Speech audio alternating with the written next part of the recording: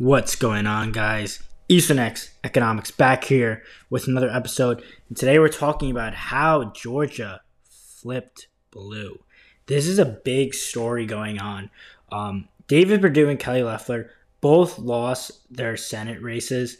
So now Jon Ossoff and Raphael Warnock will take over.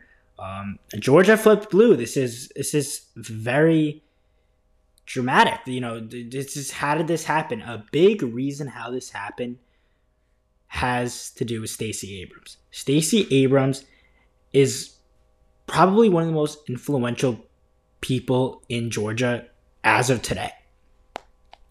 These two Senate race victories helped her so much. Her recognition, her reputation, everything of that sort. This is what I would like to speak about, because this is how politics is changing every day. Every day something's different. A traditional red state like Georgia turning blue. This is just how the world is working now. Stacey Abrams also registered a lot of African American voters recently. That definitely helped their campaign, the Democrats' campaign. But it just goes to show that right now in America, we are very divided. And people are, they're pissed off. They're pissed off. And, we may have some states flipping, especially with people moving from, like, a lot of people from California are moving into other states. Texas, and I heard some people are moving to Georgia, so that might have made an impact on this Georgia Senate runoff.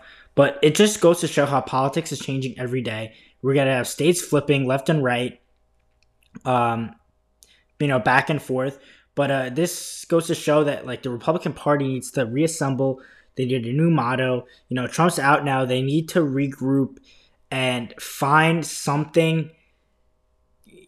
And this is why, traditionally, in my opinion, moderate candidates are more likely to win than like a far right or a far left candidate, just because people don't want far left and far right people to get in high positions such as the presidency. This is why, in my opinion, Bernie Sanders didn't get a lot of support. He had a great amount of young support, but a lot of older people love moderates. And that's why I feel like a moderate like Joe Biden won the primary for the Democrats. And he also won because the Democrats believed he had the best chance to beat Donald Trump, which he did. That's another reason why. Jon Ossoff in Georgia, he is a moderate. He's not far left. He's not saying like defund the police. He's none of that sort. But that's another reason. We didn't have any like really radical people, getting in like high like presidential. And I don't think that's going to happen for a while. I really don't, because, the far right doesn't want socialism. So I don't think that we're going to have I don't just think we're going to have a radical, Democrat candidate on the left getting in a high position such as the president. I don't think that's going to happen personally, but you never know. You really never know.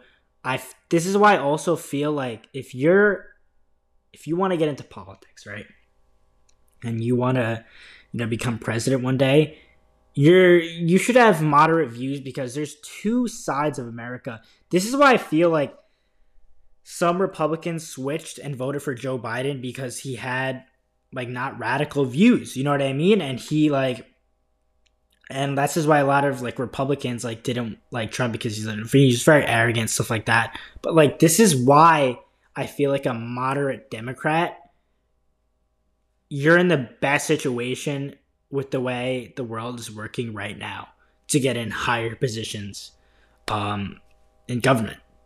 That's just my personal opinion. Both like the Republican Party needs to regroup and reset.